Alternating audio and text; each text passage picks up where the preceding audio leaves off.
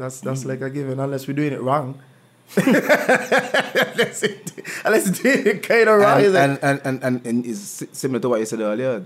In certain things, there's just no wrong or right, because I know a lot of people doing it wrong and they enjoying the hell out of it. Yeah. Sometimes I know exactly what you're going to say. Every single month, your bank account is overdrawn.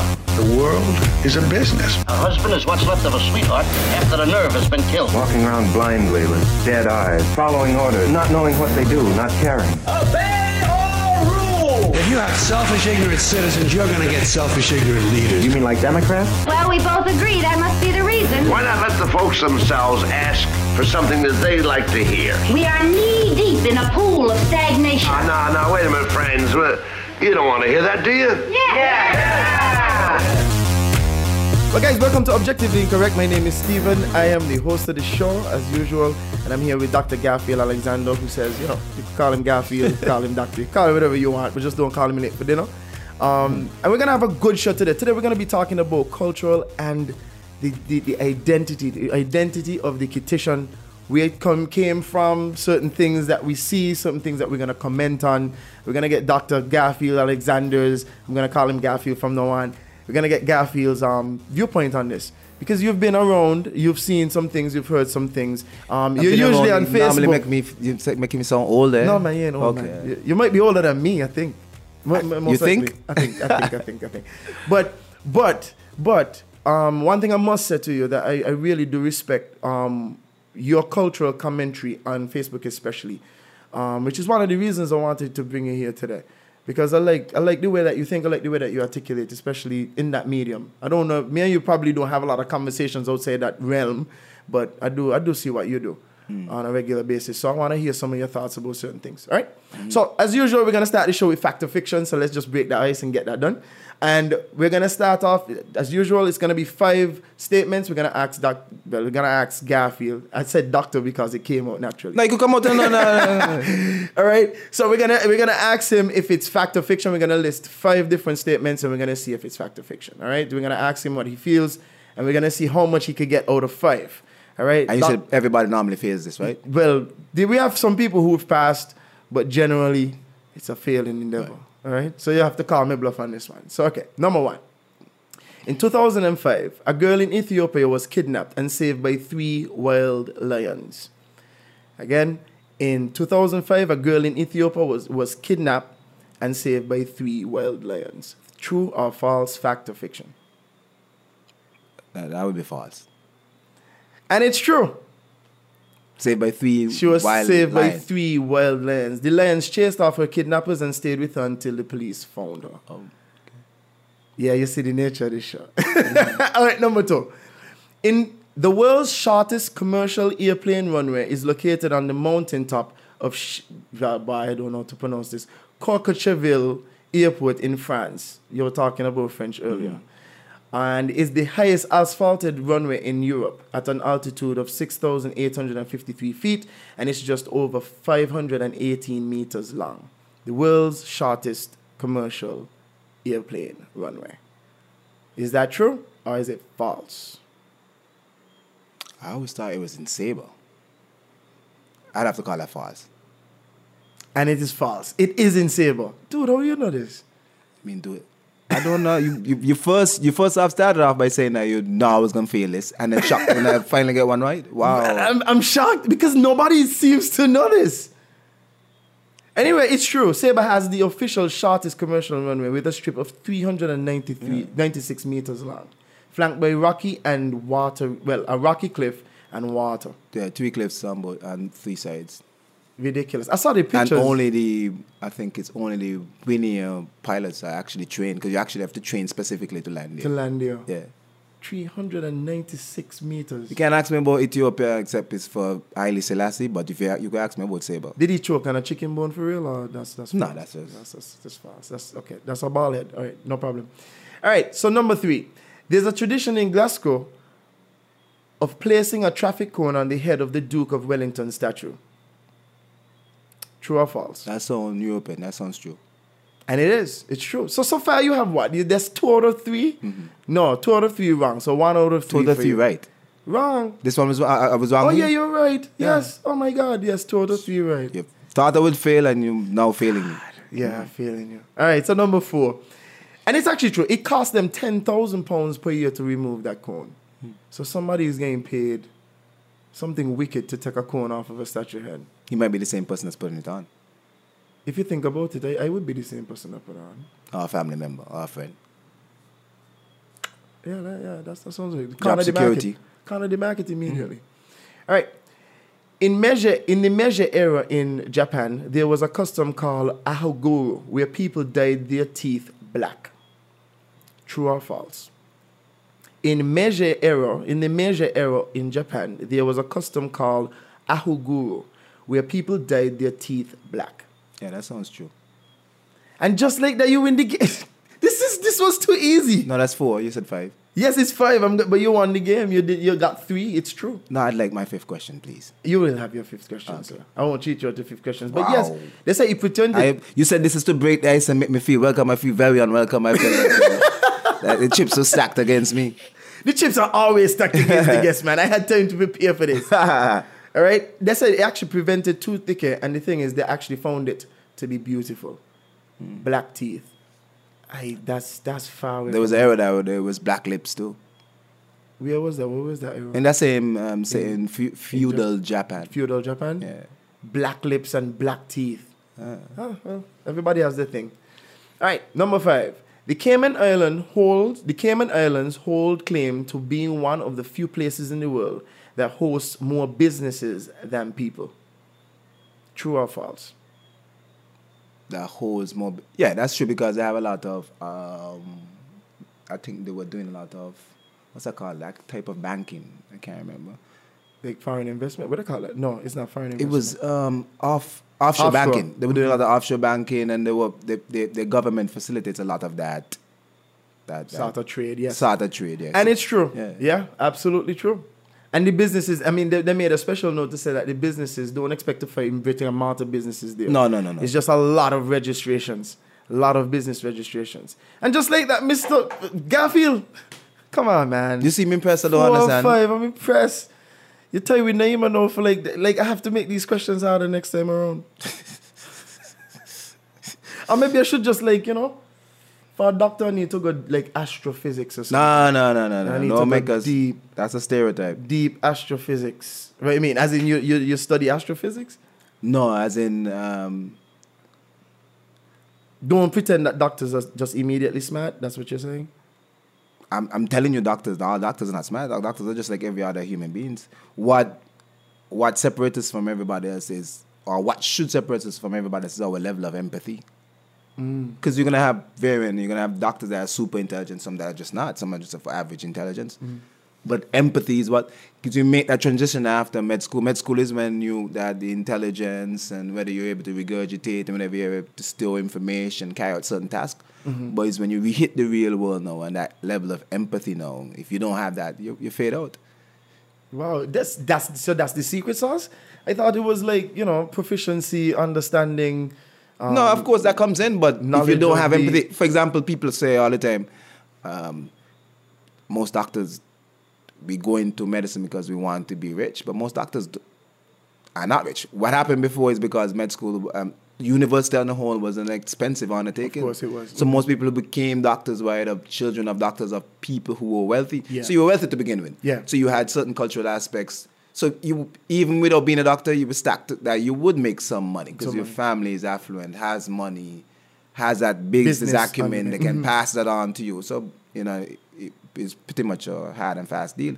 But for most other persons, it's not so. It's not so. You have to work hard, and for lots of it is lots of work without tax. So if you don't have that empathetic drive or that just really love it, you won't stay on. So when you were doing your practice, when you first came out of university and you were doing your practice and so on, like they say usually what doctors don't get any sleep in that time, but they expected to function at high capacity. Was that your experience, or that's just something on TV? That was more my experience in med school, because in Cuba they have what's called guardia, which loosely translated means basically on guard. And for most of the specialties, you're basically in the hospital for 24 hours, because what you would do is come in from the evening before, for example, surgery. And so you would be on surgical, because here we do wards because Yeah. we just have one hospital, but there you would have a surgical hospital. Okay. So you basically be in the urgent, the emergency room of that, and just seeing cases all night until in the morning. In the morning, you then have to go to the ward and see whoever patients you hospitalized the night before. So you literally working for 24 Yeah, hours? literally working for 24 hours. So that was my experience, and that happens like basically in your last year At med school. at med school there in Cuba.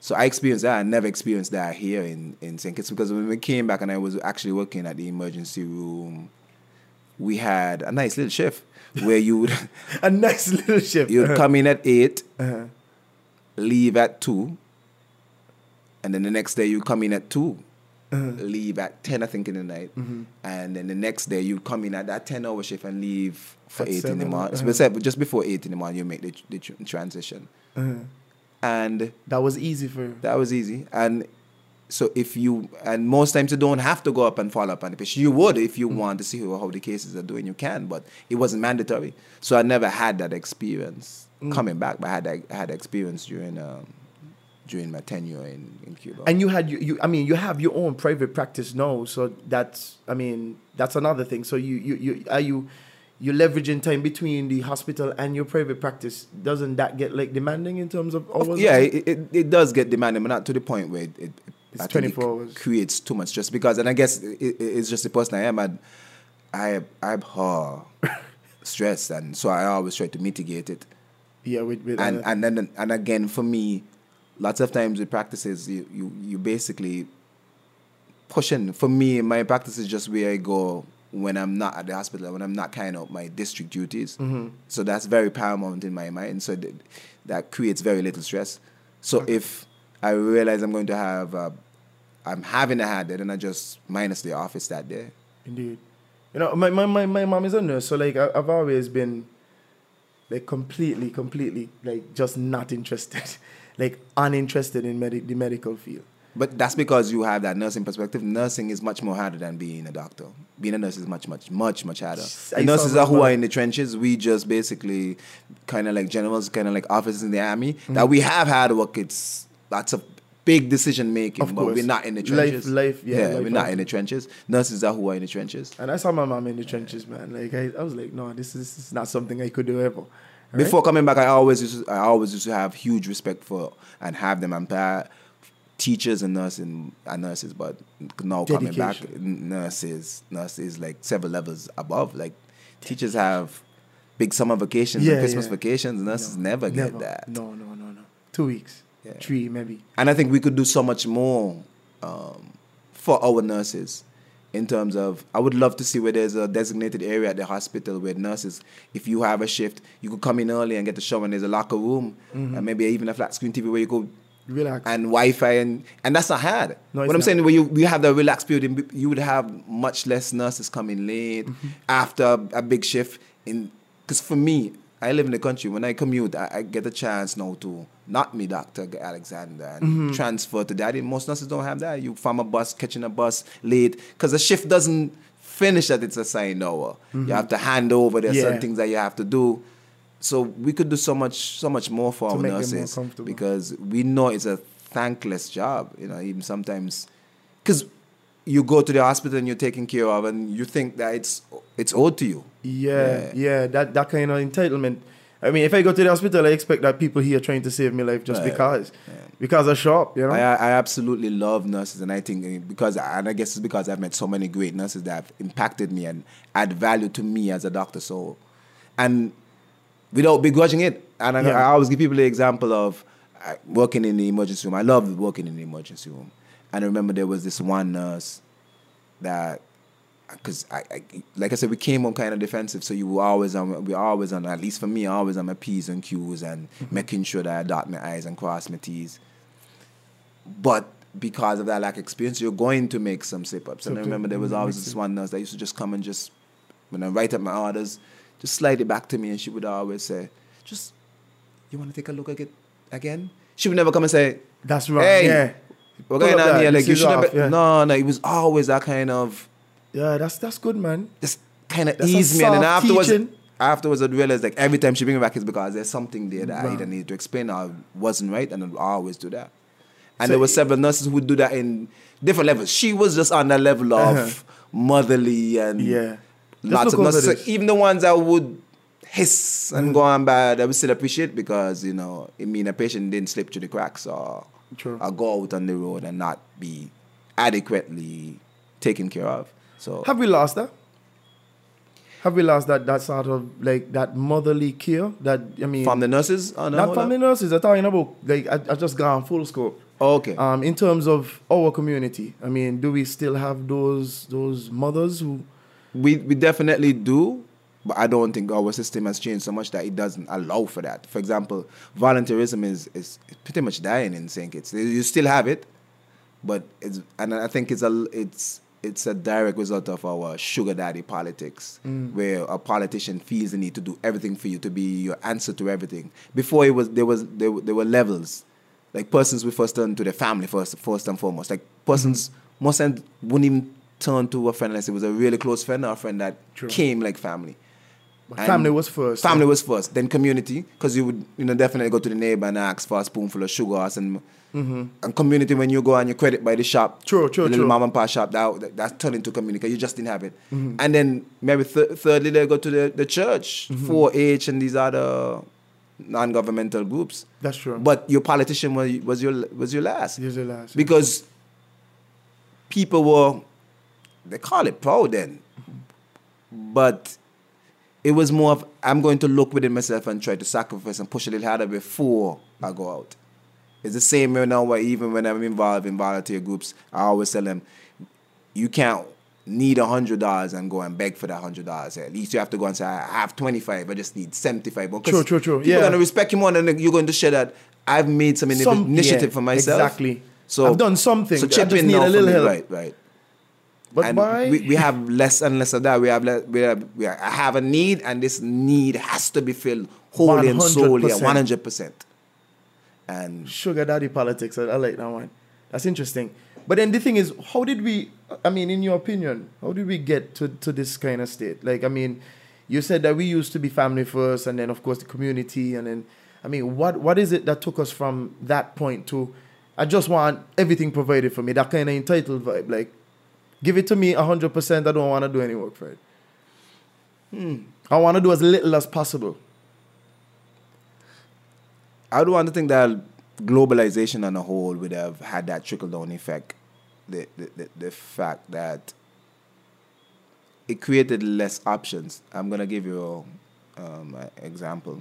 For example, I grew up with lots of very strong women that I didn't recognize them, that had little what we call trays, and it'd either be filled with pumps or little fruits, seasonal fruits, or they'd make sugar cake. When you make sugar cake, either your son or some guy would climb the coconut tree and you get them for next to nothing, because it's just from the tree. So that was brought wholly and solely from here in St. Kitts. You get some sugar and you make that.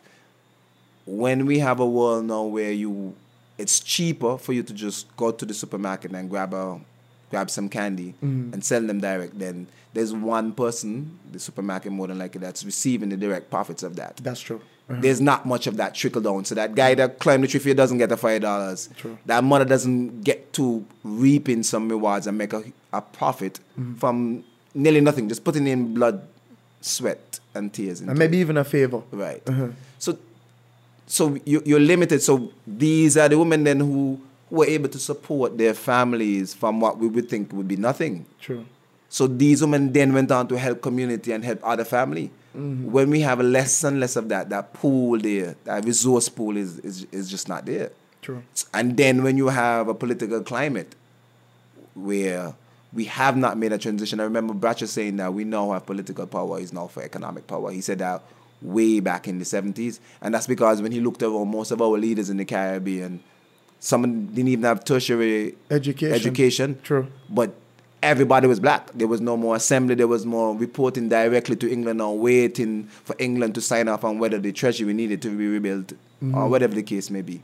We had the powers to we have the powers. Those decisions. So I think during that late 70s, 80s, we were a lot throughout the politicians, throughout the Caribbean, this is not just a St. Kitts thing alone. We were supposed to make that transition, but I think our politicians really failed us. Our leaders really failed us in not making that transition and making more long-term, far-reaching decisions. It was more about sugar daddy politics and more about how do we ascend to that seat of power. Yeah, and how do we maintain it? How do we maintain it? And how do we maintain it at all costs? Because I think too, it's difficult for me. Democracy is a double-edged sword to me. Yes, I do love the fact that we still have, black ministers, we still have a black prime minister, we still have, that sort of solidarity that way. But what gets me is that they're still working on a 5x5 sort of term basis. You understand? So we are judging them based on a 5-year term.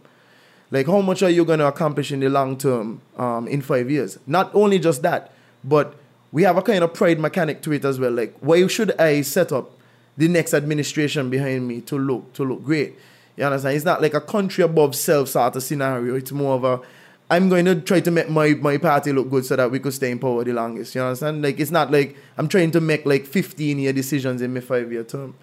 That's what I find. And most would tell you that they're not allowed because we feel very entitled to the fact that all right, we could change them in 5 years and we keep them that. So people want the immediate. People want to see roads fixed. People want to see roofs put back on. Mm-hmm. So lots of politicians will tell you they can't get down and talk to the masses and talk to them about 15-year decisions. But I beg to differ because I beg to differ as well. I want to go back to our first premier and lots of decisions that he made back then that are still affecting us now, that has separated us from most of the other Caribbean islands. And we're talking about nationalizing lands. That's just one of the major ones. But lots of other things that he did. So, but we're undoing some of those same things. Maybe I don't know if it's a point of we don't understand the value. We don't teach our natural history. I remember being asked, being invited to attend the leadership course and thinking like, leadership is something you're born with. How you could teach somebody leadership and thinking that was, I don't, beneath me. Mm-hmm. And then I decided to go, and I think it was one of the most uplifting periods of my life. Like how it was structured, we had speakers from, lots of national speakers, lots of visiting delegates as well, but the guys that came in and talked to me about my history, like why the Cadden home is called the Cadden home, and who is Cadden, who is this Mr. Cadden? Wow, that's a good question. And a lot of us don't know that. And I remember finding about the engineer that actually brought water to Bastille, because Bastille is not well filtrated by water. Well, water comes from Wingfield, Old Road, and Keon. And really? Even that there was a humongous piece of ingenuity, and there was a black engineer that decided to do that. And I remember coming back and having a big fight about moving that little statuette in the fountain in the square. Mm-hmm. And then finding out in this leadership course that was put there as a symbol. And of course, during that time, there was no... A symbol for what? A symbol of water being in the center of Bastille, because I was very much thought to be the center of Bastille. Okay. Uh-huh. So this engineer, because we had water rationing throughout Bastille during that era. Mm-hmm. He came and he decided, no, we can bring water, and people laughed at him. Because he was a guy that went off, studied engineering, and decided to come back home to St. Kitts and add value, and he did. So that fountain, that fountain running through there was basically a symbol of, and of course they didn't have any black or Afrocentric statues at the point, so that was what, but I'm saying that there was a big fight, and I was all for it. Move that Eurocentric out of the Independence Square, but of course. That's what I'm saying. What about our history? I had similar thoughts. The same as I'm on Facebook, and I see them produce, I think it was the St. Kitts, I don't remember the name of the society, but I think it's attached to the lady in government headquarters who keeps all our records and goes through some of our historical records. Right. And they posted about this, what we call the Syrians, and how they were seen as a national threat. Yes. Saw that? Mm-hmm. Yes, I saw that post. And I'd never heard anything about that. Heard of it. But I'm saying it made sense though. When I saw some of the names, I'll be honest with you, it really did. Oh, that makes sense.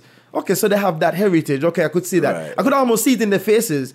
Right. The color, the facial structure, everything. They knows everything. But what spiked me was the fact that they saw them as a national threat. The British government saw them as a national threat. Right.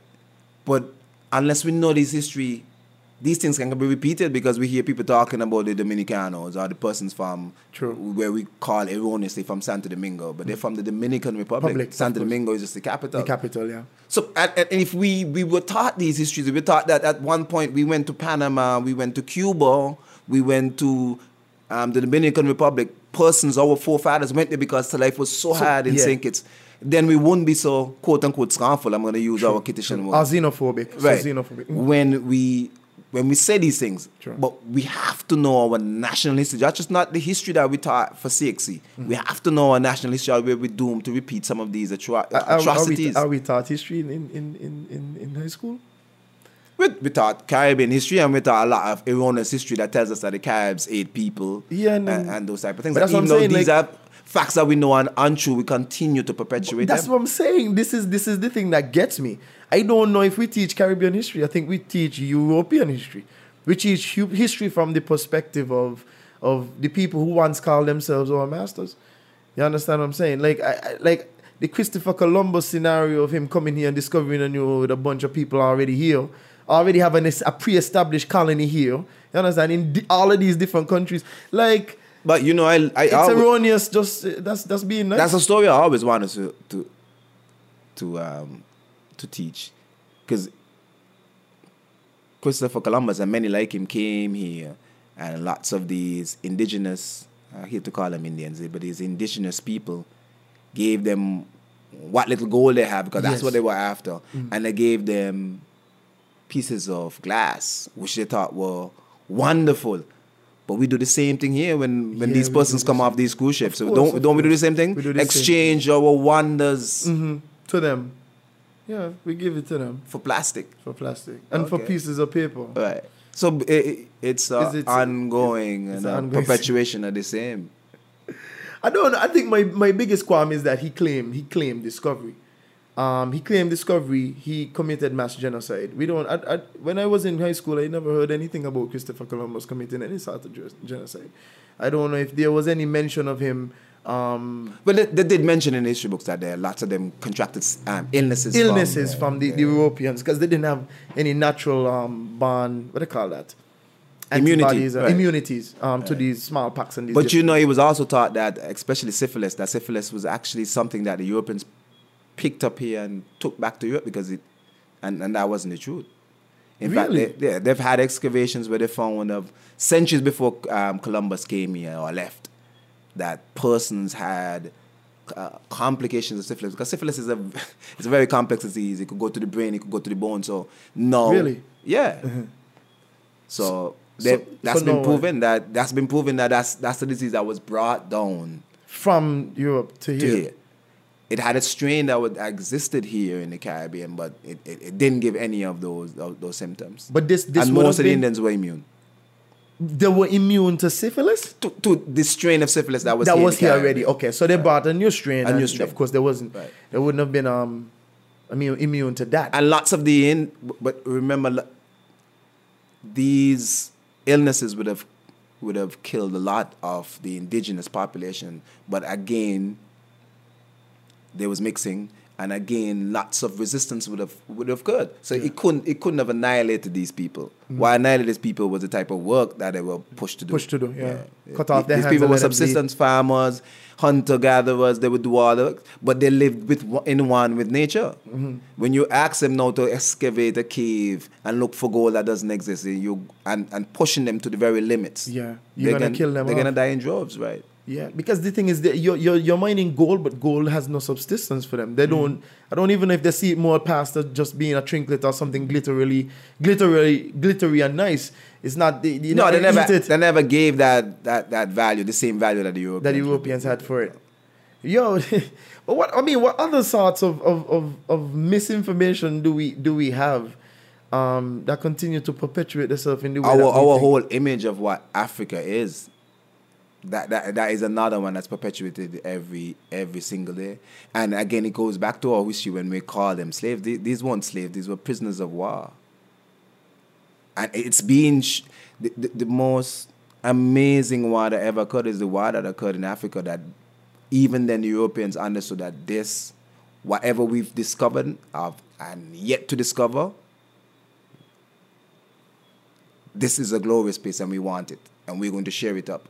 But we're going to go one step further and do this rather than, because colonization is something that's been practiced throughout human history. Of course. But normally you'd settle in that place.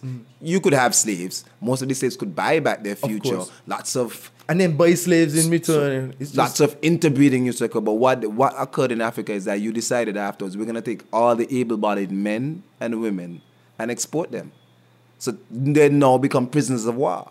In a foreign land. In a foreign land. So there's no chance of a uprising and upheavals.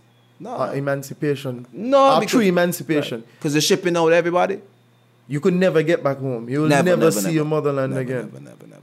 So, and that's why it's created, even though there are persons, there was that I can't even call it the Exodus, but you can call it. There was a mass exodus of Africans during that period. And there's a mass exodus now because now you've built up all the countries and nations of Europe to the point where Africans feel like there's nothing there for them and they must go out and seek their future in Europe. So they're still moving out in droves.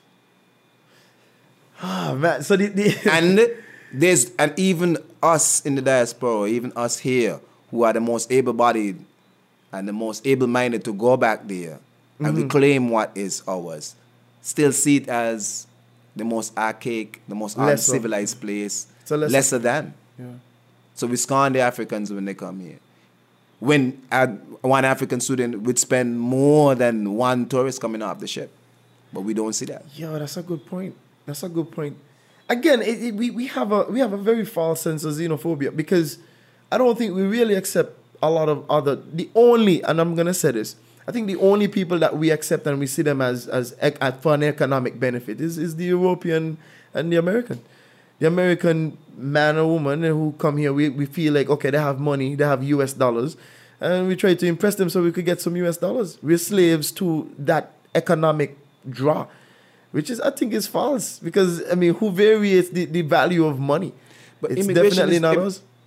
Immigration is so funny in that most times it's positive unless you have criminal aspects coming in. And we definitely don't have that issue. Our stats have shown that we don't have an influx of persons from Jamaica or the Dominican Republic that are carrying out criminal crimes. Activity, yeah. Mm-hmm. Like if you meet with most of the Dominicanos, and most of them are Christians. They're very nice. Very nice and approachable persons.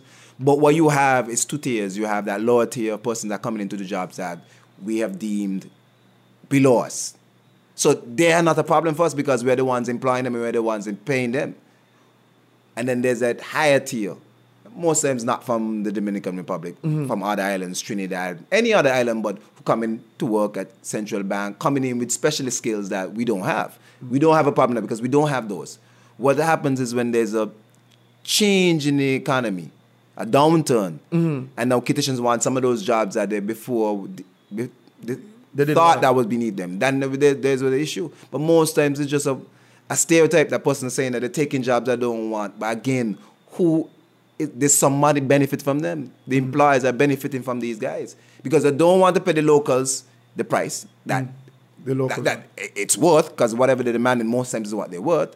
They have persons coming in who are desperate. Yeah, they're willing. And they're taking advantage. They're willing to do that half price. But somebody has to be benefiting, otherwise they wouldn't keep coming.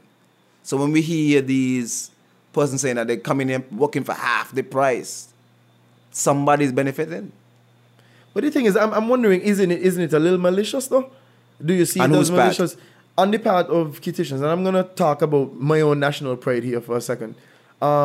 What happens when you devalue the workload, you devalue the workforce to the point that only people from, other countries, like I'm going to use not Santo Domingo, but the Dominican Republic as an example.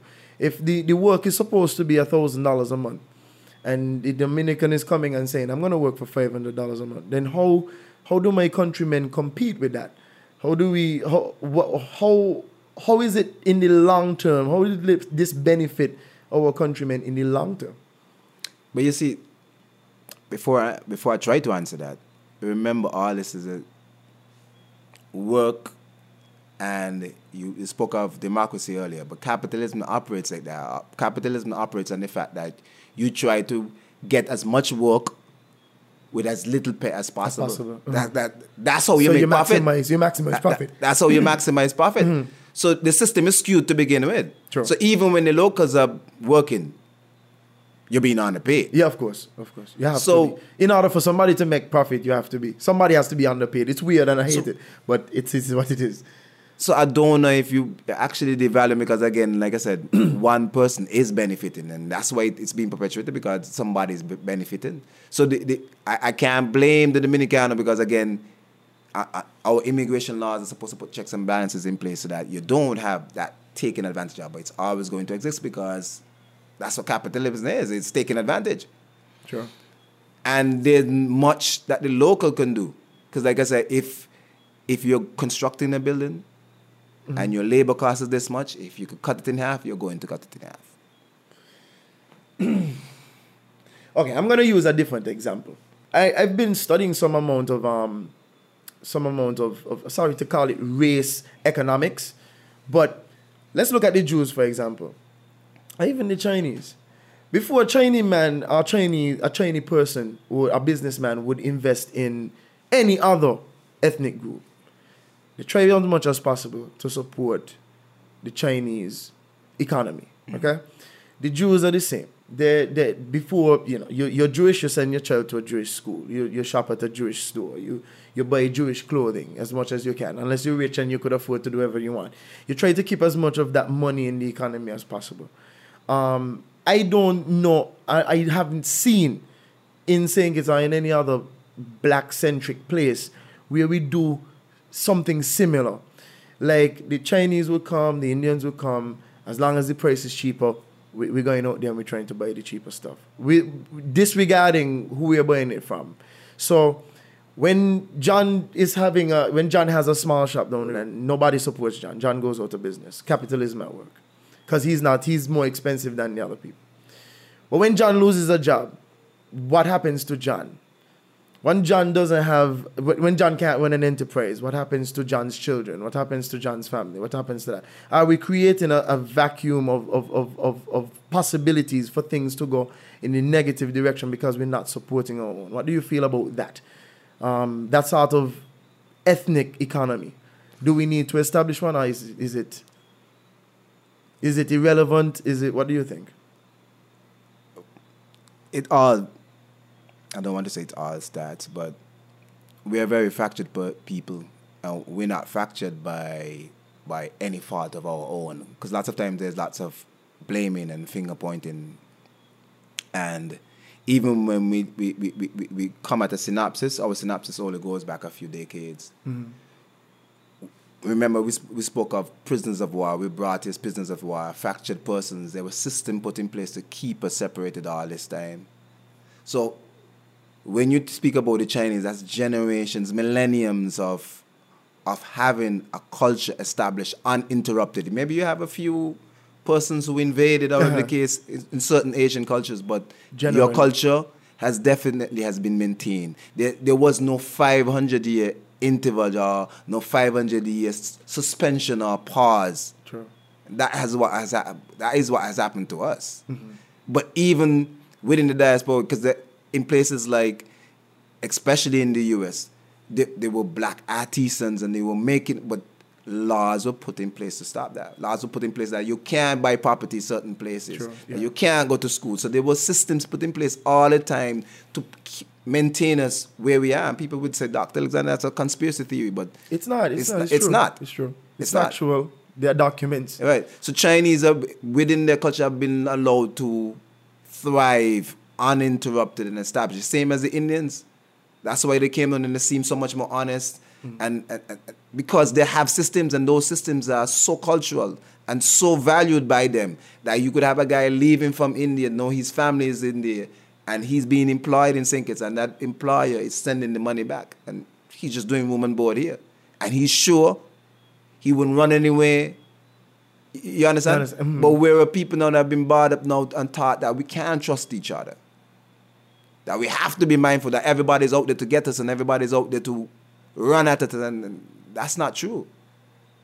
Because we survived the whole Holocaust because ours was a Holocaust, so because we cleave together. Of course, there's lots of infighting, but the general crab in a barrels notion that we have is not true. Otherwise, I wouldn't be here. I wouldn't have dedicated my time to come here. That's a good point. To add content to what I would call your thing, if you understand what I'm saying. So there's there, but it has to start from above, where we see that networking amongst our leaders, and that perpetuated downward. But once our economies become destabilized every 5 years because of an election, it's not true democracy. But then what would be the answer? We're talking about black identity here, because we're talking about the West Indian. Hold on. Let me get back to that. Sure. There's lots of fear whenever we integrate. Malcolm X spoke about it, about just in our neighborhoods, why don't we buy from black stores? Every time we try to do that, we call racist, when every other culture does the same. That's what I'm saying. It's normal for you to help your own, and then afterwards see how you can help the others. Yeah, but every time every time blacks do that, it's seen as racist. It's seen as reverse racism. That nobody want. That we should be thinking about democracy and integration. Every time we try to do that, everywhere you look at it, every culture has survived because of that. Because they support their own first, and if there's anything left. I mean, we could have you as a customer. We don't mind bringing your money into our economy, but we're not first and foremost trying to give you back your money. You understand? I mean, there's no Black Amazon. I don't know of any. There's no place. Nobody is setting up anything like that. There's nothing, because what we know that we're not gonna support it. That's a problem. How do we change that?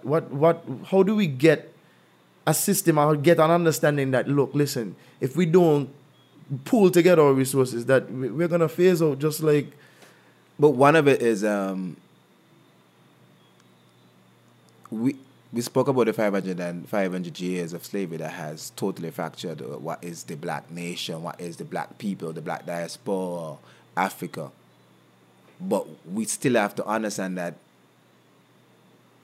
has to be repaired. And so most persons will make a motion and say that, no. I'll give you the example of, I had a little scenario with my daughter where we were at home and she was on Netflix and she pulled up, I think it was... And it was, I'm trying to remember the word, but it was speaking about the Queen and her. I think she was celebrating, I think she might be in her 80s. How many years since her ascension to the crown and everything. And they were heaping accolades on her. Accolades. I was in the kitchen and I just stoops out loud. So my daughter was, and she knows me, she was like, she didn't do anything, Daddy. What did she do? She's just been the queen. I said, but she represents a whole structure. She does. That whole... She does. Britain that went into every corner of this earth. And tried to claim it. Claimed it, erased.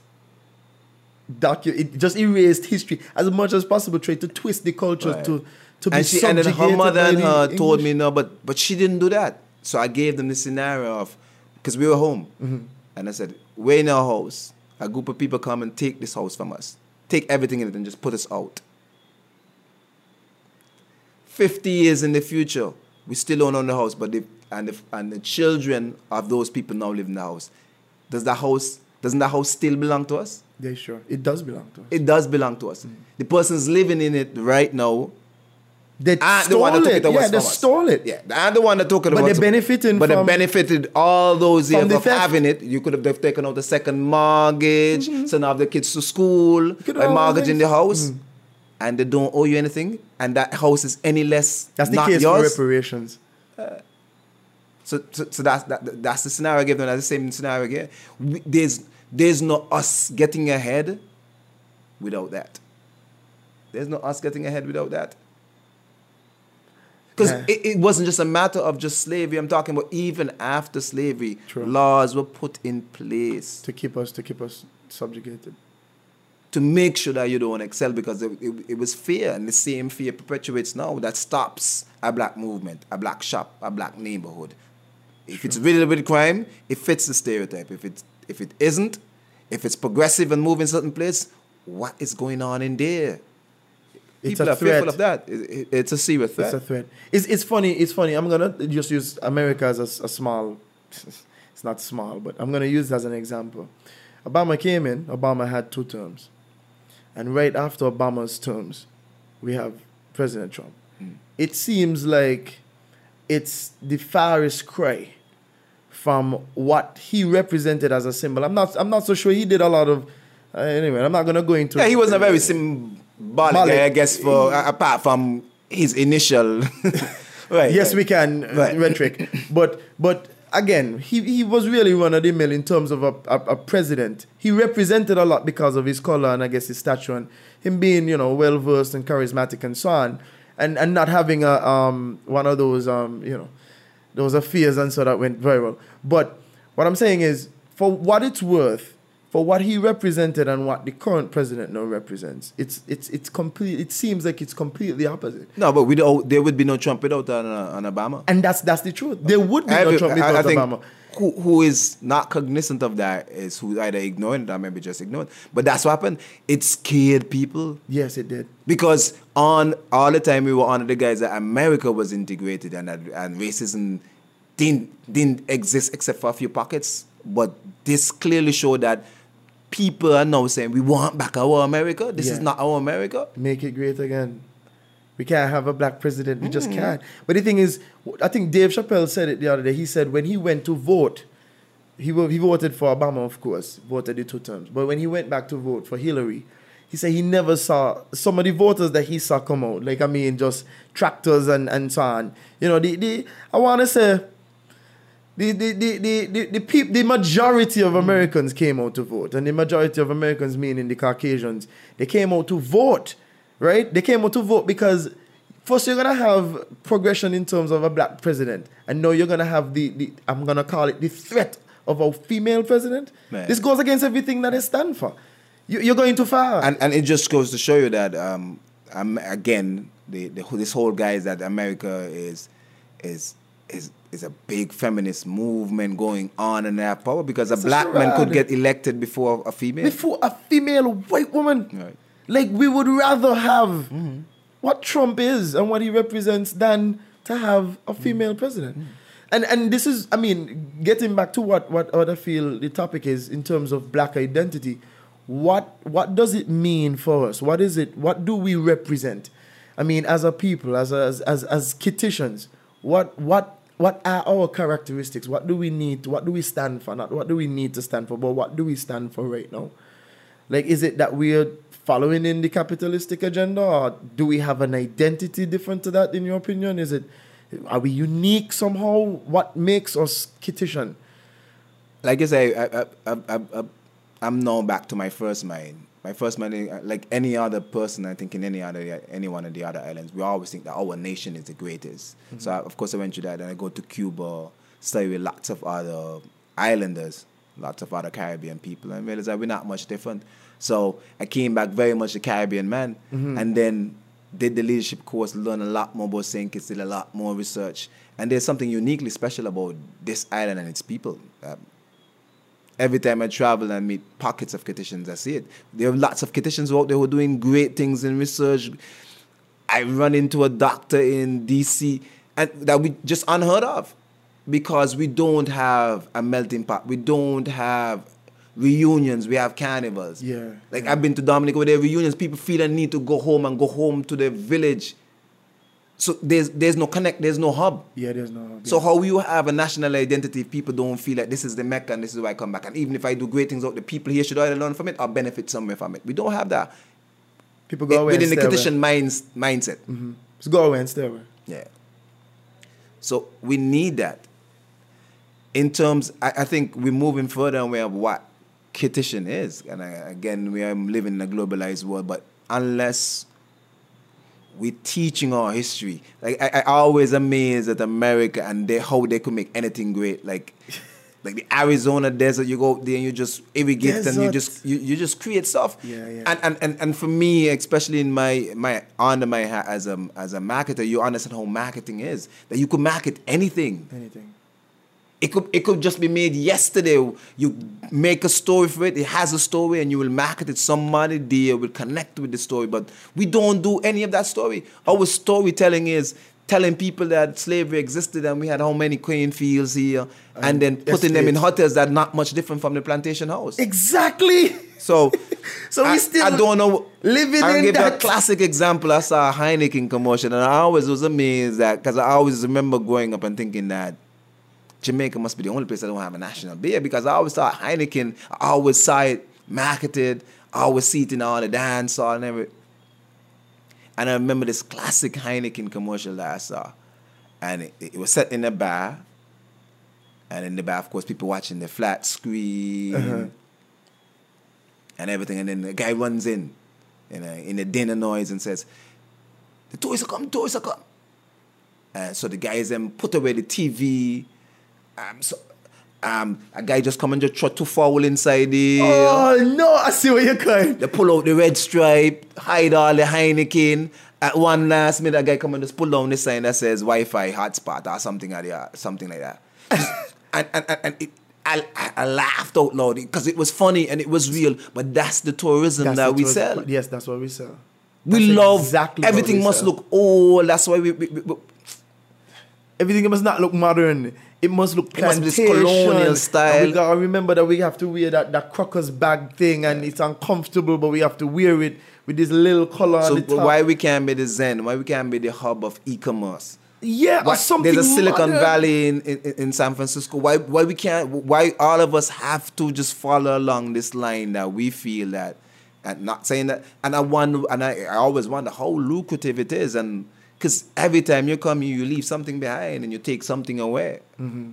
What are they taking away? So we really have to look at our tourism and what. And even as we do it as tourism, there should be a tourism when we land here where Sandy Point specializes in something. It's because even during the natural era growing up, Sandy Point had the Marco Jumbi, St. Peter's had the Acrobat, some the mansions had the bowl. Yeah. So within each little pocket, just like how the accent changes, there's certain idiosyncrasies that we could tap into. True. Our tourism doesn't even manifest that. No, so, we don't. So is it really Kittitian?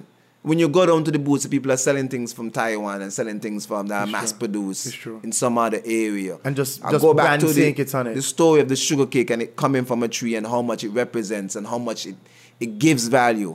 Every time we do that, we dilute that. True. And we have guys, and I'm talking about now we have an era where persons are tertiary educated, persons who have specialized in tourism, tourism mass marketing, but we're still not seeing. No, we're not realizing the potential because We're not again, seeing depth. No, because when they come back, they just assimilate into the same exact what's going on here. We're promoting plantation life, and that's what happened. Ever since they've so-called given us access to everything, as everything is about certification and not skill. Again, I'm going to give you the example of all these carnival on a whole and how it came together. It wasn't nationalized, it wasn't governmental. It was just the movement of all these guys on the different plantations in the different areas that went about doing things differently. Yeah. But they were already grouped in gangs and already had leaders. So it was easy for that to formulate and farm bulls and farm the different folklore. And it culminated at Carnival when you were given a chance to express holiday and express it.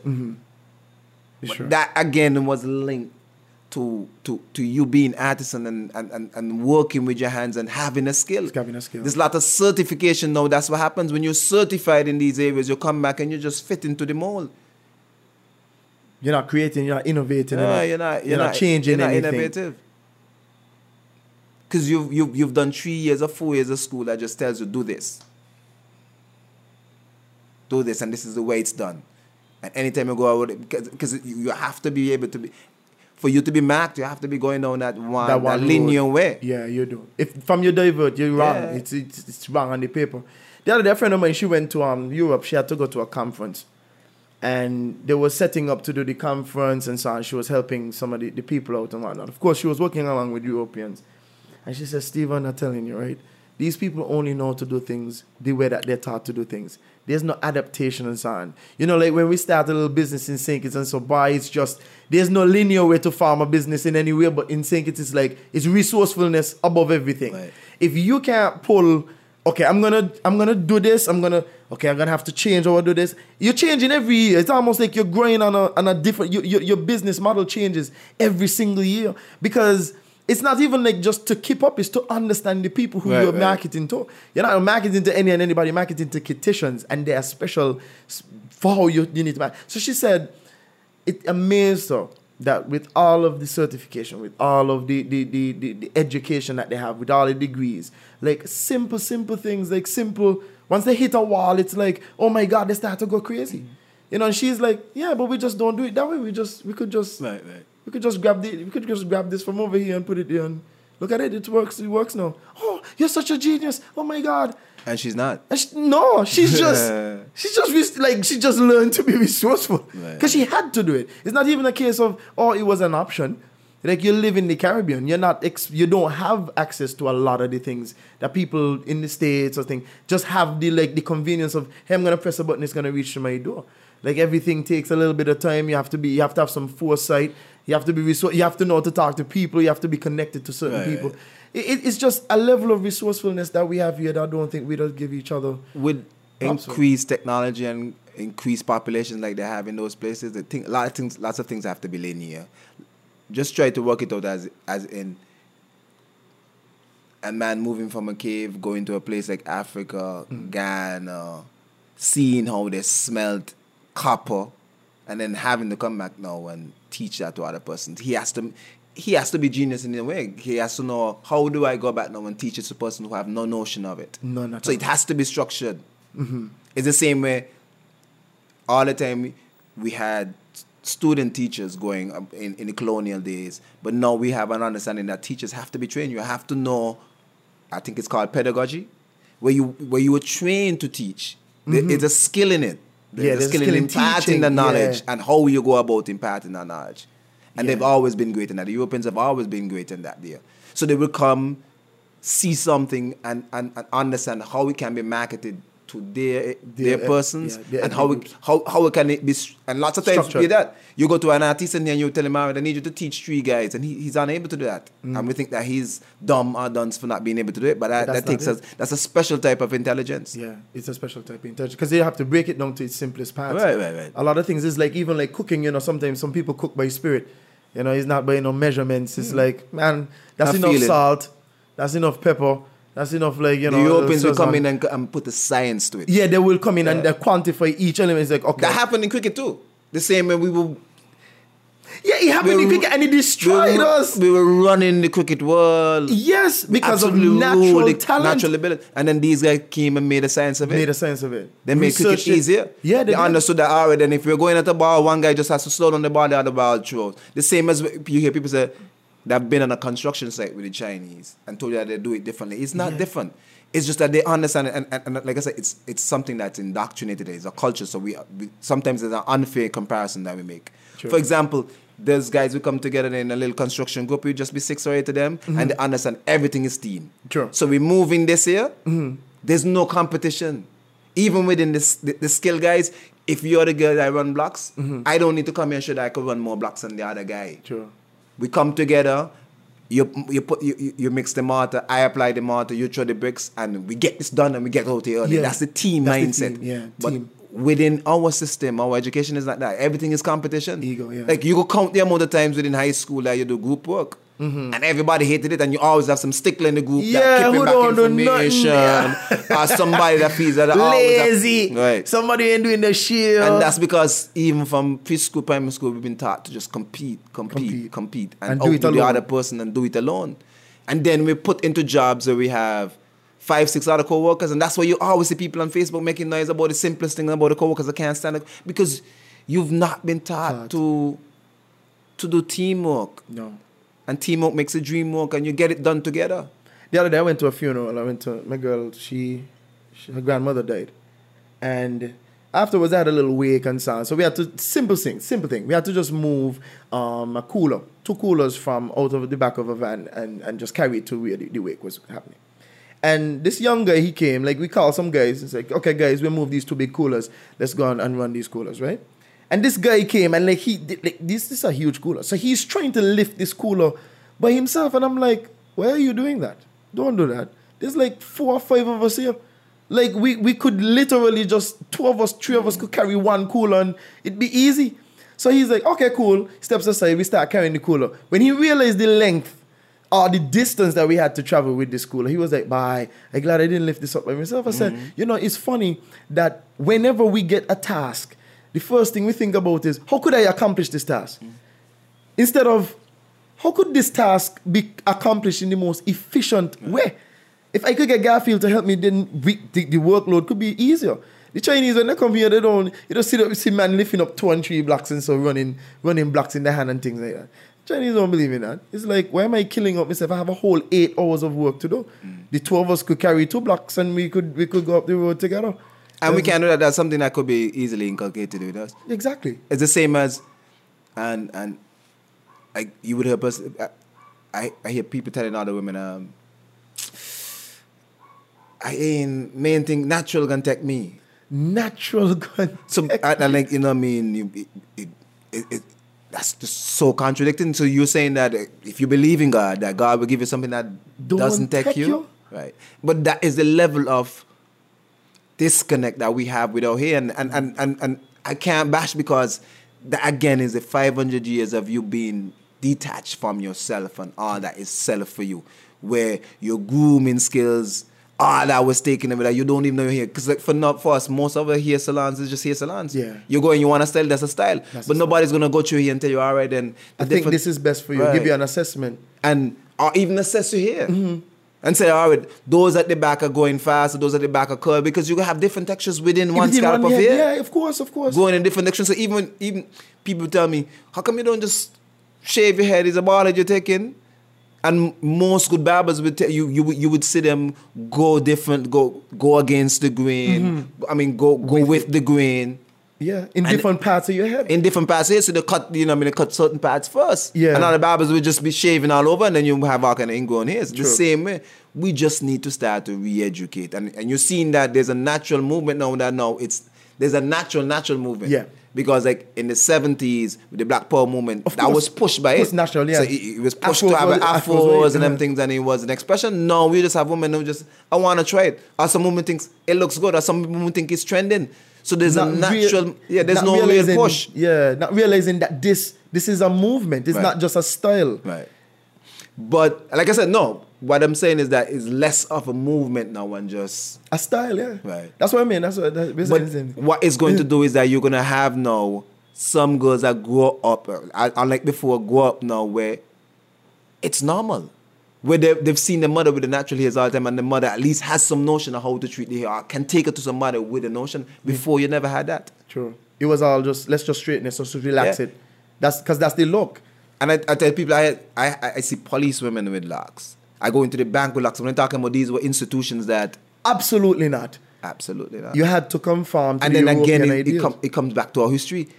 If you go even a little bit further back, even before the National Bank was established, or when National Bank was established, most of the tellers were brought in for Barbados, and most of them were white.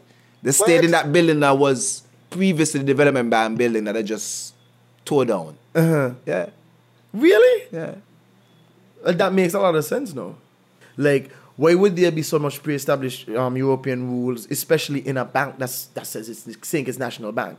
Like, you would think that saying it's National Bank might be more lenient with the workers that work there, in terms of their naturalism. Or that I think even early on they were a little bit more lax, but that was the established norm, that First Communion, anything that was deemed professional, anything that it was deemed higher level, you couldn't go with your hair like that. You see that people, I've walked with natural women and people are asking now, what make you got your hair so you're going to go walk?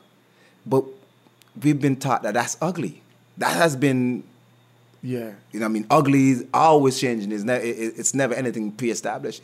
And ugly is always what is seen as not the norm. And that has been not the norm. So any outliers might be so ugly. You could imagine that people that grow up and you've been supplied with a disdain for your hair. in its natural state. So you're You hate constantly trying to change it. You hate it. You hate it. Constantly trying to hide it. We buy the most wigs. So even if people say, all right, it's not about that. It's more about making it more manageable. Why we buy the most hats? Why we buy the most wigs? That's true. I mean, in the black communities, multi-billion dollars, we still invest in this thing. You know, one thing I never understood, Garfield, why is it that in the Caribbean, I mean, down here is soldering hot. Why is it that business suits, like blazers, you know what I mean, like 3-piece suits, why are those things still common, so common? When the weather itself doesn't, I mean, it's completely, to me, counterproductive. Why is that? Why is that so? It's years of inculcation of that, and then that has become part of our culture. Not only that, that's the norm. When we look on TV, that's how we see business is. That's how we dress for a business meeting. That's how we see next level. So for me, you feel like a different man. Even for me, you feel like a different man when you pull on that blazer. But of course, our temperature doesn't allow for that. Temperature doesn't allow for drinking tea all the time. Yeah, that's true. Like, why should we drink a hot morning? Why should we drink tea? We should be drinking cool, refreshing drinks all through the day. Mojitos, lemonade, lots of ice. True. But we drink tea. And they tell us that makes the gas leave our stomach. Is that true? Oh, of course not. So tea doesn't have that effect? What is gas? Let me ask you that question. I want to ask. That's a great question. Gas is a very vague complaint because gas for me is just feeling a bit bloated or having some gas in the stomach. But for most other people, it's a pain. It's a movement. So you really can't get it fixed. And this is just across cultures. Everybody talks about gas. Even in Latin America, they speak about, they may call it by different number, they speak about this gas in the movement. Because lots of things, medicine still can't complain. But gas resides in there. Your stomach and all the intestines, they're hollow in the middle, so they can contain gas. Not only there's lots of fermentation with the food and lots of bacteria that produce gas. So there are certain foods that produce more gas. But all this gas usually escapes through your mouth. Where it's a belch, or through the rear, where it's flatulence, or what we call a poop. But it doesn't create a... So if you don't have a meal, there isn't any extra gas that's going to cause any really bad effects. And so if there's no excess gas, that means the whole tea thing is not true. So antioxidants work on a different level. I mean, those are micronutrients and so on. Antioxidants you get from your food, and you can get them from a varying amount of different foods. You can get it from tea too, but you can get it from different foods. But your stomach has its set temperature and its set acidity, and those is what affect your enzymes and everything. Those are what more important. And most of the bacteria that resides here are set to that temperature and pH. So no matter, even I'm gonna give you an example. We talk about tea and we want tea hot, but it burns our mouth. So most times we keep cooling it and we don't drink. So we heat it to that high temperature, but we don't really drink it until it reaches down to a manageable temperature. And then when it enters the stomach, it has to go. All contents of the stomach are going to maybe maintain that one set temperature or pH. If it doesn't enter like that, the body tries to create that stasis there. So if it's cold, it then becomes hot in your stomach. If it's hot, then your body tries to cool it down. It needs to get a certain temperature, otherwise it's going to be on your tissues of your mouth and throat. So and then it's going to get to whatever temperature, whether that be low or higher, but it's going to get to that set temperature of your stomach. So all those things about temperature of food, like for example, we cook our food. That's just to break down lots of the fibers in it to make it more chewable and easier to eat. But it has nothing to do with our stomachs and nothing to do with gas. Nothing at all. But you can't tell my elderly patients that. So you cannot, because I hope and that's why we buy, apart from hats and wigs, we buy lots of what we call gas medicines, which most times do affect our pH, not and have nothing to do with gas. But then the thing is, you can't fight the mind, because I mean, you would understand the effects of placebo. If I drink tea, right. If I drink tea, I feel like when I went to university, that's why, because I remember my mother inculcating that in me all the time. You have to have something hot before you leave the house, otherwise you're going to faint. So you always have this fear in you that something is going to happen. And I remember going to university. Then I got morning shift, and my hospital were hours away. So most times, you try to get in that extra sleep, and then you're rushing. Yeah. And one morning I'm rushing, didn't get a chance to put on the kettle. So I had to have juice because there was no tea available there. I wasn't a coffee drinker. The coffee was the only thing hot. I didn't have the coffee, and it was good. And that change your mind. So lots of it is mental mental. and placebo effect. It's mental. I don't think I drink. My mother was very liberal. I love tea though. My mother was extreme. I like iced tea. I'm sorry. My mother's very liberal. Like by the time I was like 9, 10, she was like, you could drink juice if you want. If you don't want to drink this milk tea anymore, you could drink juice. So your mother was different because most mothers is switch. Milk tea or bush tea. This is the mother that is a nurse. So she's like, if you want to drink, given no other option. I used to drink lemonade for breakfast. Like that was my. Why thing. that couldn't happen in my house? And I loved it. And it was weird because when we went to of course, when you go to other houses, if you had to stay with like your family in St. Croix or something, like the normal custom is that, hey, is milk tea in the morning or they started to shift to coffee. I really don't like coffee, but they started to shift to coffee. You should try espresso. Like I don't do coffee. I don't know the typical coffee. Because the typical coffee is American style coffee. Mm-hmm. But what's the difference? I don't do milk either. Oh, you don't do milk? Yeah, I have a great disdain for milk. I don't think human beings should be drinking anything apart from breast milk. Why would we be drinking the milk of another mammal that looks nothing like us, can't even talk, and think that it's going to make us healthy? Yeah, that's a good point. Somebody raised another good point about milk too. They said if you look at what milk does for a calf, it turns a 30-pound into calf couple tons, into hundreds of pounds of cattle meat, in quick time, right? You drinking milk. What do you think it's doing to your body? It's creating inflammation elements. It's actually, you're not and we call it a liquid meal, but it is a meal because it has a great amount of protein. It's basically, it is a meal. It's a protein meal. So that's why lots of persons who say that they don't eat meat don't drink milk either. Mm. But I'm allergic, which was lucky for me. But so I never allergic? acquired a taste for it. But just milk, baby formula, all these things. It's just like you said. There are lots of things we do that shouldn't be done, but they're very much a norm. Like milk was a failing industry in the US until a couple guys came together and they said, "No, we have to do something about it."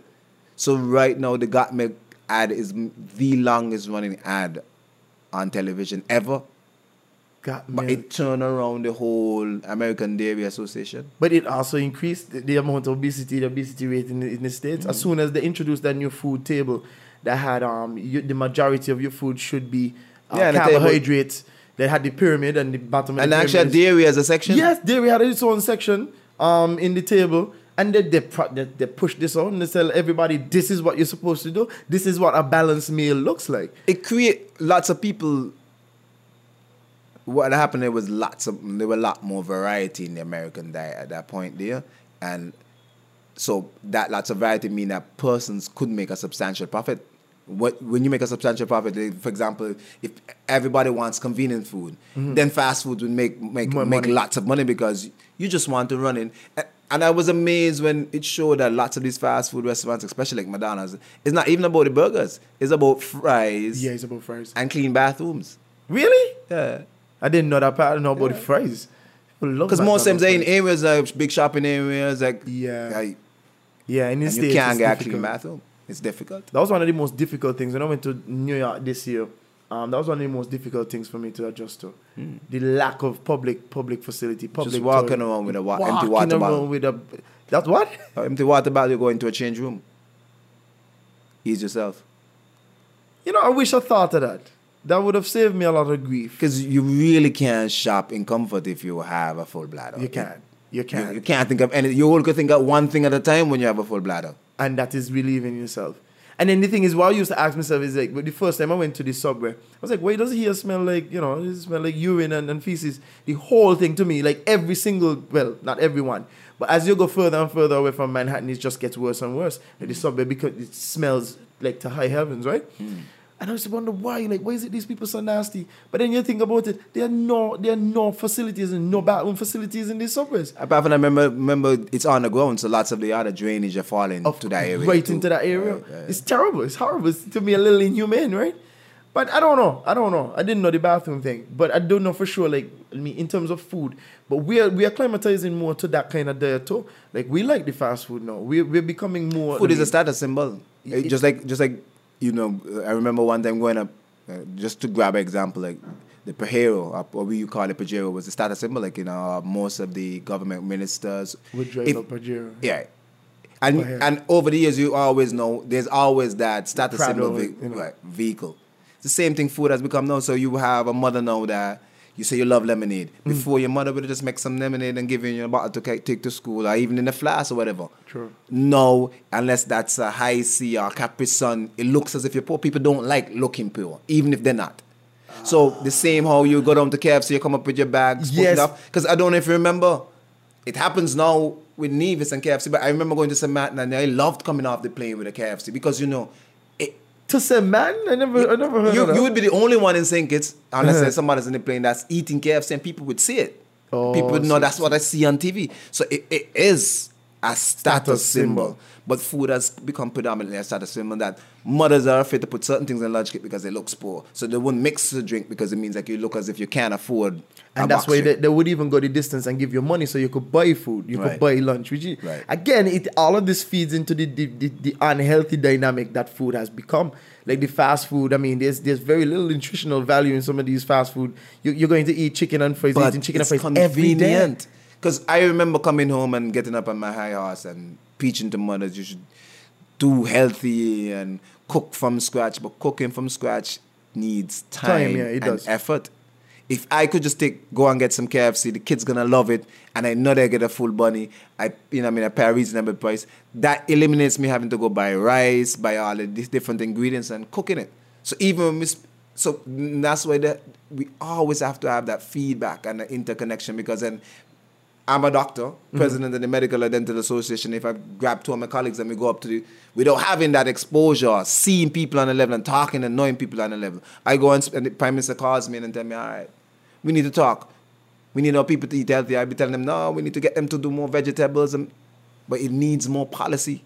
Policy is the only thing that dictate that vegetables could be cheaper. We have a commune, people start to go in the backyards, whatever the case, but that's the only thing that dictate it. Until then, you're going to have a mother that's doing 2 jobs. She's going to go for the convenience. Sure. It doesn't matter what you tell her that's convenient, that she could just have a meal already prepared. There's nothing like that for a mother that's stressed on time, stressed out. She know the glory is going to come in those kids, right? Because then the next thing is that marketing on TV. Amazing. But in Dominica doesn't have a more subsistence level sort of that. Like, I mean, in every corner in Dominica you could find local drinks and local this and local that. It's almost like. But that comes from the history of Dominica making that transition away from sugar. Sugar had the same sugar that we like to highlight as our great history. It's a robber of water, a robber of land, robber of culture. Because how much other things could coexist with a sugar-dominated economy? It's true. That's a good point. How much other things could exist? That's a good point. Where that was true, when even it was out of season, people, stocking up. Like you can't plant anything in between it. So they diversified very early, and then remember, I don't know about you, but growing up, I always used to hear people say Dominica is the only island Christopher Columbus would recognize if he comes back, because it was salt and shade. Yeah, that's what I'm saying. But they're now poised to be maybe the only island that has like ecotourism. Yeah, that's what I'm saying. You know what ecotourism means? Ecotourism, and this is a reality in Dominica, that people will fly into Guadeloupe and St. Lucia and come over on a fishing boat, because you have that young, vibrant man with a backpack that decides that I want to come to Dominica and trek. So, whereas our tourism now, you have to fly off on a big jumbo jet, and if there are empty seats, we have to pay, and then that person has to go to a Marriott. They're not going to a little bed and breakfast. True. Because they want wheelchair access, they want to go to the casino. Have you ever seen? They want to be comfortable. Right, because lots of them are 70, 80 in the last. Of course. You understand? So we have to now negotiate what type of tourism we want. Dominica now is not poised to do that ecotourism. That's why they have persons on every corner. Like, I remember going to Dominica, and it was one of the most enjoyable islands for me on a whole. And I've traveled to most of them. One is the people, because Dominicans are just inherently different. Yeah, they're farmers, people who tell us are different. We operate in an economy and in a society where people, just like so, everything is a status symbol. People prefer to work in the office because it's air conditioned, it's hard. But it means you get very little pay. You need certification and recertification. Yeah. So you spend more time. Easily manageable, because there's not much job security in any of these office jobs. You can be replaced. Sure. And sometimes you don't have to be replaced by somebody that's better. But you could be replaced with anybody sometimes. If you're a farmer now, you can't come to a farmer with nonsense. You can't even come to him with money sometimes because he telling you money can't do it. He wants his land irrigated. He wants certain things, and if he doesn't get it, he could still feed his family. True. But he just won't feed yours. Right. So he's good. So that's where the same politicians have to approach the average Dominican differently. That's a good point. I've been to places in Dominica, and this might I don't know if this is a poor economy, but the way they're deemed non-feasible to have indoor plumbing, as in no water gets it because it's just not feasible. Yeah, it don't make any sense. You can imagine selling a condition there? No, you can't. A condition up in even in the back Stapleton, up to the back Stapleton. Telling him I can't get water. He going on Voices the next day. Yo, I don't know. We're gonna do a show about entitlement. It's gonna be great. But just think, like, we have a different mentality. Again, the Dominicans. And I used to jump up in my head and my high horse and talk about entitlement. But why can't we entitled? Why we can't hold our leaders and make them feel like you're supposed to go in there and deal with them? Because sure, history we haven't had that, but there must be. Something must speak to what are we demanding, you know. Nothing wrong with holding them accountable and saying that we can't be to pay our house rent and. But that's the thing. You know what the problem I find? The problem I find is that nothing wrong with being entitled and feeling that your leaders are supposed to make your life better. I have no problem with that. In terms of making your life better, of course. The thing is, what I find the problem is that we have an inactivity. We don't want to do anything. That's some of us. It's like. We expect when a politician goes in, especially a certain politician, that he could take you out of poverty. And I personally don't believe that a politician could take you out of poverty. I think a lot of people would be in poverty even if a politician had to pay off all your debt. It's like saying, look, you make $1,500 a month. I'm going to give you $2,000 a month instead of $1,500. That's a $500 increase.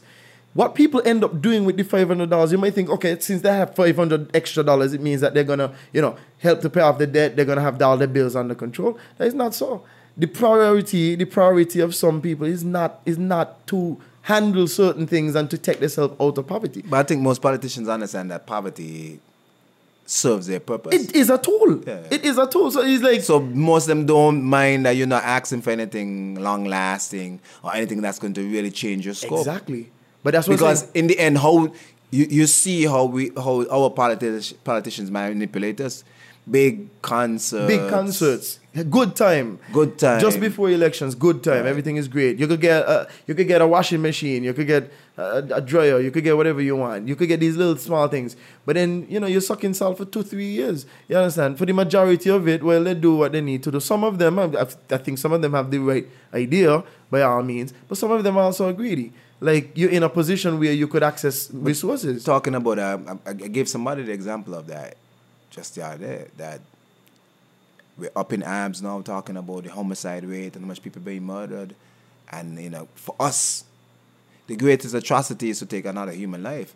But how we see it as, I feel a greater sin, a greater crime is committed when a politician has been placed there by the masses. And he's going to abscond funds, take funds, do anything of that matter. Because one, it affects us right now, today. And it's going to affect every other generation. And more than likely, he won't even be punished. No, he will not. Because it embarrasses the party, he will be hidden down, or whatever the case may be. When last a politician caught up in a fiasco on a field, and gets get anything fired. than a slip and a risk. And gets but fired. Everything he does affects us now and in forever. Future. Like sometimes. But a guy goes into a Chinese tea for beef because he's hungry. And he going to jail forever. He going to jail and he play faces bastard all over the place. Yeah, so we have to, the same way people talking about crime. And so as people talk about crime and then they like to link it to unemployment. But again, that's because we're always looking at that lower level crime of larceny and breaking in and all. But we have politicians, businessmen who are committing blue-collar crime, whose bank books have failed, they're well-employed, and they're committing crimes. But we, like I said, when we make these notions and talk about crime, we're just talking about murder, robbery. Surface level. Yeah, we're not talking about blue-collar and white-collar crime. Which are much more far-reaching. Which are much more far-reaching. Yeah, we got roots of crime. It questions your mind when you're going to see a guy that is a banker that getting a good salary, living in a good house, driving a good car, and still feeling needs to rob poor people. Yeah, sure. He getting rewarded for doing the In most some places wicked in things. Asia, that's a death penalty. Why not in the Certain Western crimes like world? that, it's a death penalty because they understand how grievous they are. But then it's even if we link it back to what you said earlier, we were talking about capitalism. We're talking about capitalism. Capitalism is underpaying somebody or trying to make as much profit as possible. Let me not say underpaying somebody. There are many ways to make as much profit as possible. Sometimes bending the law is... I once told somebody in capitalism the only sin is loss. Is loss? As in opposite of profit. Making What's the only sin? That's the only sin, yeah. You can't Everything is fail smooth over and it's not about, they will tell you it's not about emotion. Business is not about emotion. It's a hustle. It's a hustle. That's what they tell us. It doesn't have to be, it could be a zero-sum game for some. It could be just profit for me. It could be one-sided. Like, I could completely take everything. I could make people sick because of my decisions. I could dump things into the food supply. I could give them food that I'm not going to make them. But as long as the profit margin, as long as the balance sheet is on the profit side, like, I mean, again, the only sin is loss. The only sin is loss. The only sin is to make a loss, man. All right. So, Garfield, let's wrap up. And the last thing I'm going to ask you is, like, I mean, just final comments in terms of where are we going? Where should we be going? Where are we going and where should we be going? That's a tough question. Where are we going and where should we be going? Because I mean, especially in what we're talking about in terms of black identity, like where are we going? Like I told you, when I came up from Cuba, I still am. I'm still very much a Caribbean man. I would love to see lots more integration.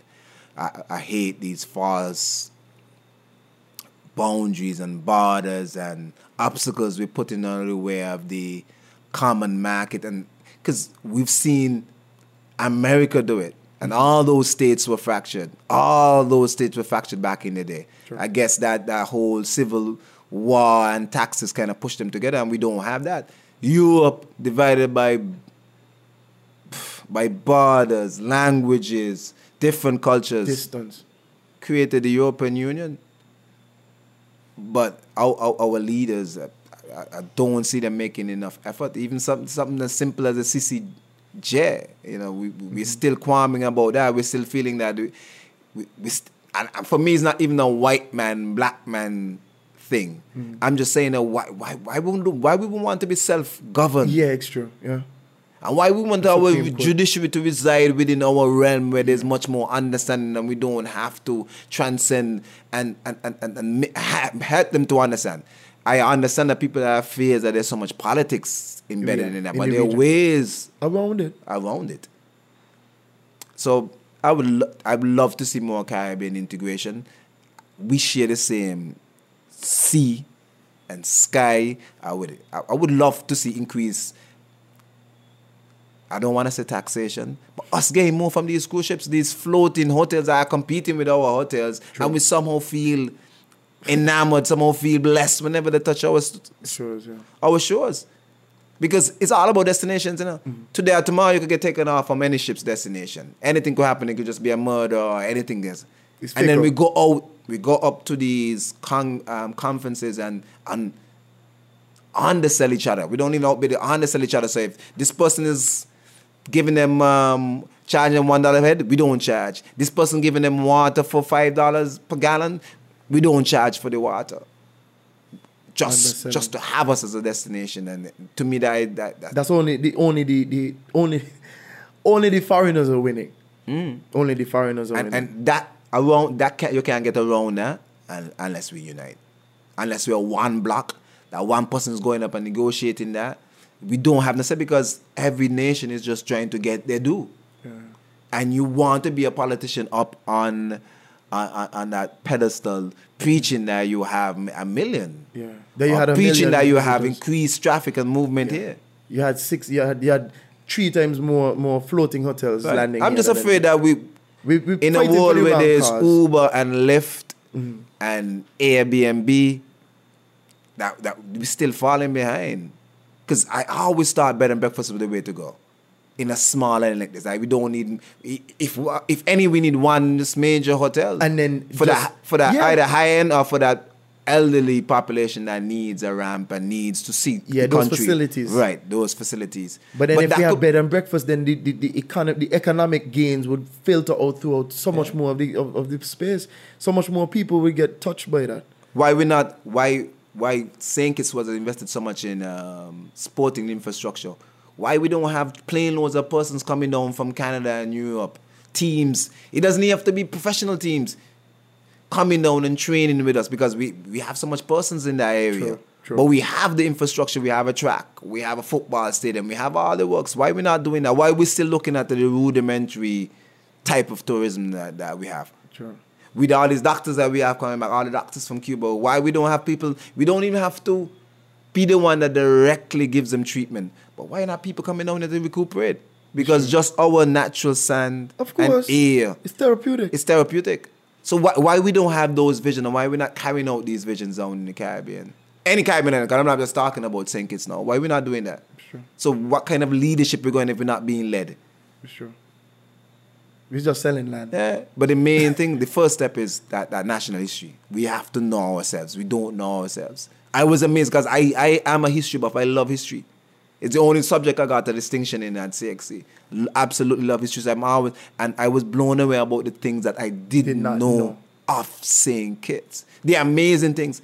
Even Sir Thomas Warner, who I hated you. When the story was given, we went through in detail about this man, the genius of this man, because he came here as an explorer, established the place, was our first governor, so he transitioned into politics. He sold the island, he made it the seat of the British Council. Wow. So, the same way I hated that statue and then turned around, given a different perspective, understood why it needed to be there. And appreciated. The same as for Sir Thomas Warner. So for how many more aspects of our history, how many more aspects of our now that could be appreciated and valued? If you only shine some light on it. Yeah. If you only shine some light on it. And the archives are there now. The information is there. Information is there to make 20, 30 history books. But we have to start teaching national history. Otherwise, we're doomed to repeat some of the atrocities. And I just gave you a couple of the examples earlier before. Simple examples. So how much things were hidden? How much things we still repeating in loop? And they tell us that we can't trace our histories, but we've been shown that we could see where the slaves come from. So lots of persons could be tracing the natural history back to Africa. But it's just that we have to make the effort. You have to make the effort. And we have to see the value. Value added.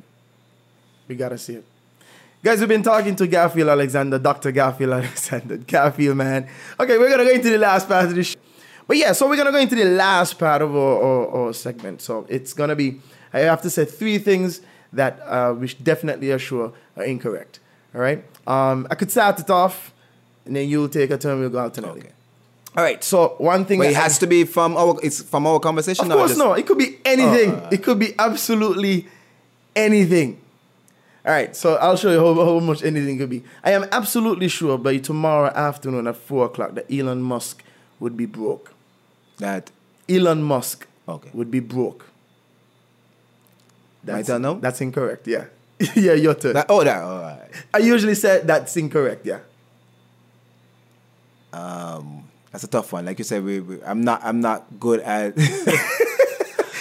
I'm tasked every day with saying what is correct. Yes.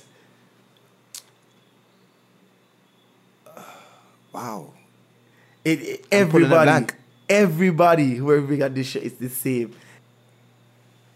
I'm definitely sure that I'm going to absolutely love this podcast when I hear it.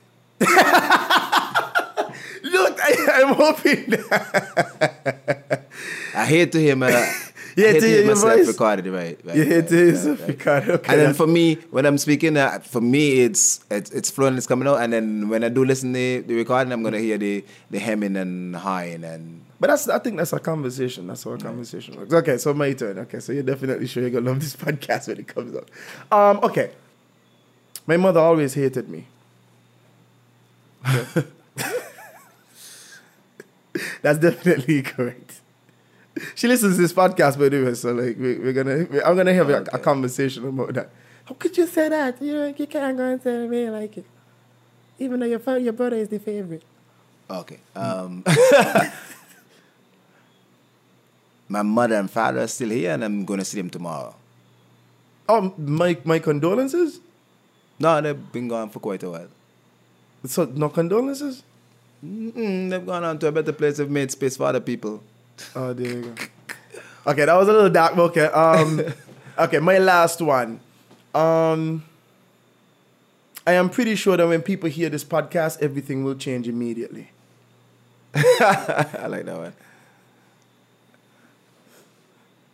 Cunnilingus is not important.